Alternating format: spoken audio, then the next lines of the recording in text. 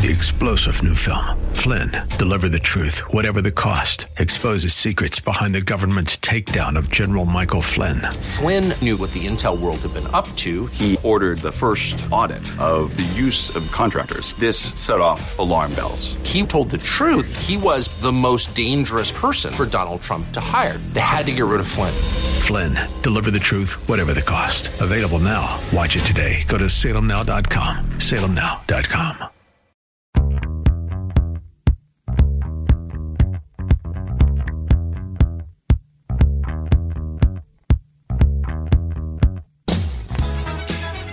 Welcome back to the Dan Proft Show. I'm John Hinderaker from Powerline, filling in for Dan tonight.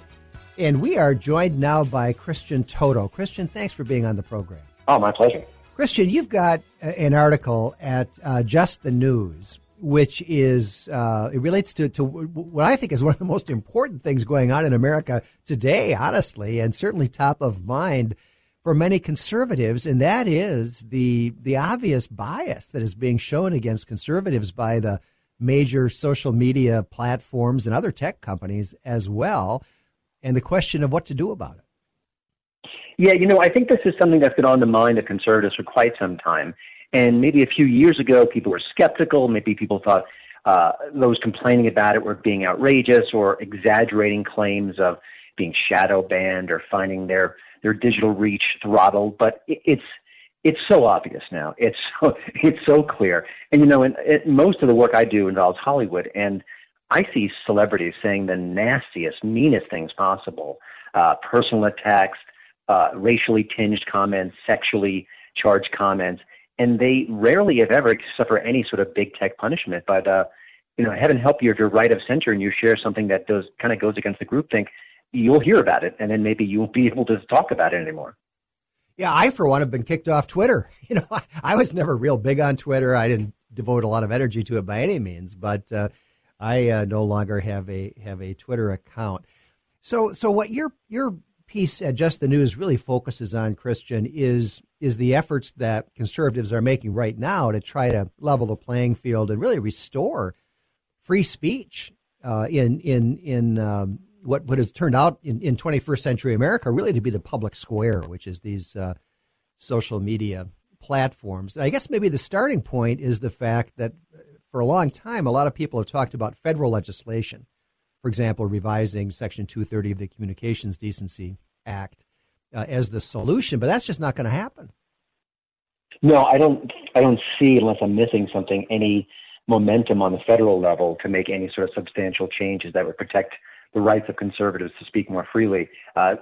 President Biden talked about unity the last few weeks. It's certainly a noble sentiment, but I think one thing that could really give that measure some teeth is to work on this, is to say this is an issue, this is a problem. I don't agree with my ideological foes, but I think they should have the right to speak.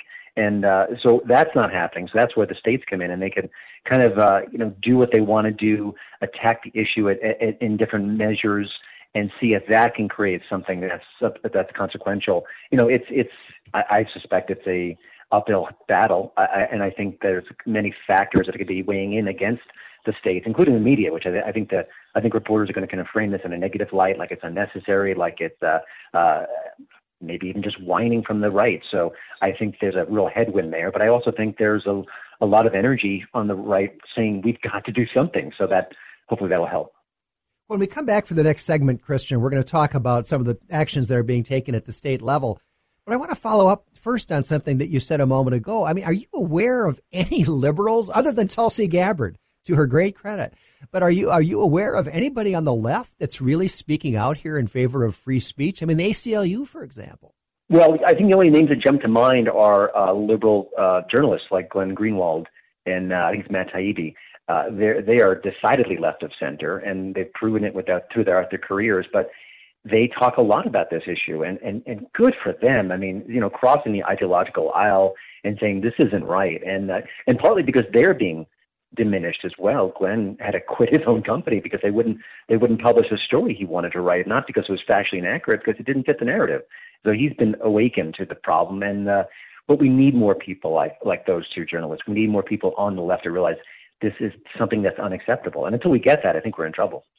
Yeah, you're absolutely right about that. And you're right to credit those two guys. They really have been stalwarts in support of free speech. But also, as you point out, that's not true of the press in general. I mean, we are living in this strange time in which, generally speaking, reporters and editors don't appear to be in favor of free speech. It's shocking. I think if you had deposited us from 1985 to today, we'd think it was science fiction. But you see it in the tone, you see it in the coverage, you see it in the way that free speech advocates are diminishing. Listen, I've covered Hollywood, and there was a movie, No Safe Spaces, a year or two ago, and the critical community hated it. They were aghast at it. They couldn't wait to slam it. And it was really just about saying, hey, we need more voices, we need more free speech. We shouldn't be clamping down at it, especially at the college level where it matters so dearly. So when I saw that, I knew what was happening, and it's only gotten worse. Yeah, that's right.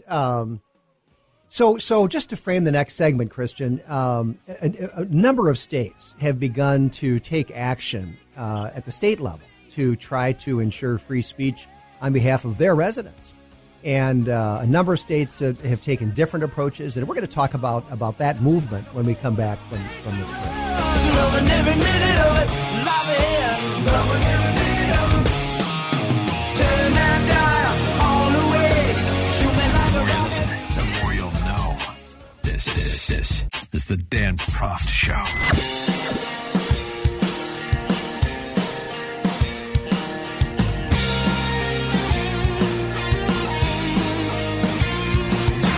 Welcome back to the Dan Proft Show. We are talking with Christian Toto, who, by the way, is the proprietor of a terrific website called Hollywood in Toto. You really should check it out. And we're talking about the assault on free speech that is being carried out by the major social media platforms and other tech giants of Silicon Valley. And we're going to talk now about the actions that are being taken at the state level to try to restore freedom of speech to conservatives and to others. Christian, talk about that a bit, if you would. Yeah, I think one of the people really leading the charge is the Florida Governor, Ron DeSantis. He's doing it two ways. I think he's using his bully pulpit, and I want to read a quote from him in a minute because I think that matters as well. But also, he's trying to introduce legislation that would create a daily fine for platforms that are censoring political candidates, and that seems a neutral statement. But I think what we see on these platforms is that if you're a liberal politician, you're given more leeway, and if you're a conservative politician, you better be careful what you say, or there may be some, deplatforming going on. But this is what he said, and I think this is important because you can't tap dance around the issue in 2021. He said, these platforms have changed from neutral platforms that provided Americans with the freedom to speak to enforcers of preferred narratives. And it's very true. And I think that for years and years, Republicans would really be careful about saying that the media was biased. They kind of wouldn't go there. And that I think President Trump helped change that. But I also think it matters when different politicians say big tech is biased.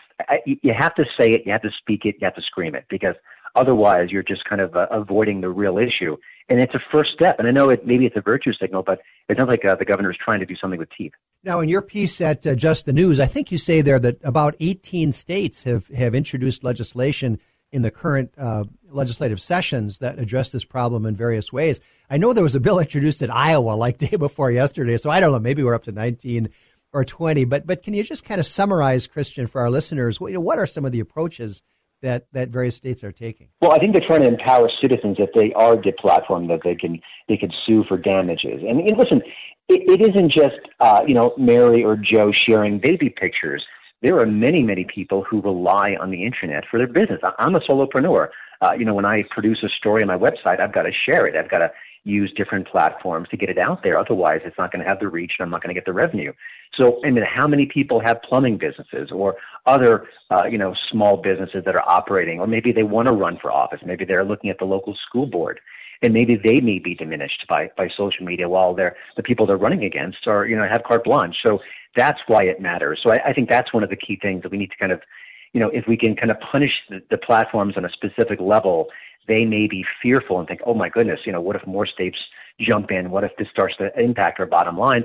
And also these cases may get a lot of media attention, and that's a problem too for them. Yeah, so some states, I think, have couched statutes in terms of anti-censorship, and that may work. There's a problem there because as people keep telling us over the last year or two, private companies do have the right to censor as a general principle. And that's true. The statute here in Minnesota, which I had a hand in drafting, is couched in terms of anti-discrimination.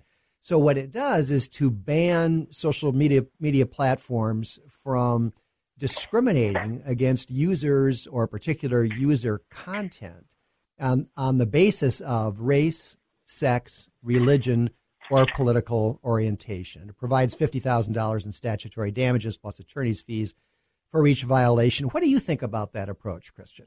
It's hopefully a wise way to move forward, and I think it's the kind of measure that can appeal across the aisle, where people say, "Well, that certainly doesn't sound fair, and that sounds like something that we should all embrace."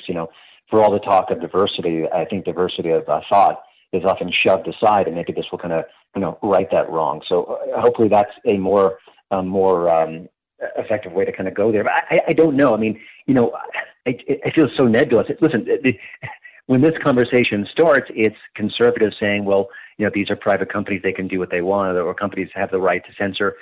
But, the sway they have over the culture is monumental. It cannot be overstated. And if someone is unable to speak on Facebook or Twitter, they're diminished as a citizen in a way. And that sounds crazy, but think it through. And even if it's just, I can no longer share my thoughts on the political process on these major platforms, but my neighbor can. That's significant. It really is, Christian. I want to follow up too on a comment that you made a few minutes ago about preferred narratives, and you're absolutely right. These social media platforms have determined what they think is, it's not the truth so much, it's the narrative. And if you're with the narrative, you can say anything. You can say the most violent, awful, disgusting things. It's okay. You're with the narrative. If you're not with the narrative, you're in trouble. And so mostly we see that in the political realm with discrimination against conservatives. But there's also, for example, what we've seen with COVID-19, where platforms like YouTube have banned anybody from saying anything that's not consistent with the current recommendations of the CDC and the World Health Organization. Well, of course, those recommendations have changed repeatedly, but this is an appalling example to me of suppressing free speech exactly at a time when vigorous debate is most needed. Yeah, I couldn't agree more. Dr. Drew Pinsky has talked about this. He's been asking different doctors their opinions, trying to kind of suss out more information about COVID-19. And he was recently briefly taken down from YouTube for that reason. They determined that some of the doctors he was speaking to maybe didn't align with that groupthink. But, the pandemic is a perfect example of we need more information, not less. We need more debate, not less. And we don't know all the facts. We know more today than we did a year ago, but we're still learning. And when you kind of shut things down, then we learn less. And who is, there's some YouTube tech guy or gal. Does he or she know more than Dr. Pinsky, who's been, studying medicine for 30, 40 years? I mean, it's arrogance for one thing, but Andrew Breitbart, I miss him all the time, and I wish he could be here to help us in the culture, but he talked all about narrative, and narrative is one of the most significant words you can possibly think about when it comes to the culture, the media, the news we consume. It's vital to understand how it works and how it's abused. Yeah, and I think COVID-19 is a great example because here's a brand new virus, a novel virus. And at the beginning, we knew virtually nothing about it, right? And if there's ever a time when you got to have, open debate, multiple viewpoints, let's get some facts out there, this would be it. And yet that's exactly what these platforms tried to suppress. Christian Toto, thank you so much for being on the program. And the website, again, is Hollywood in Toto. It's a terrific site focusing mostly on culture and on the entertainment industry, and I recommend that you check it out. We'll be right back with more after this.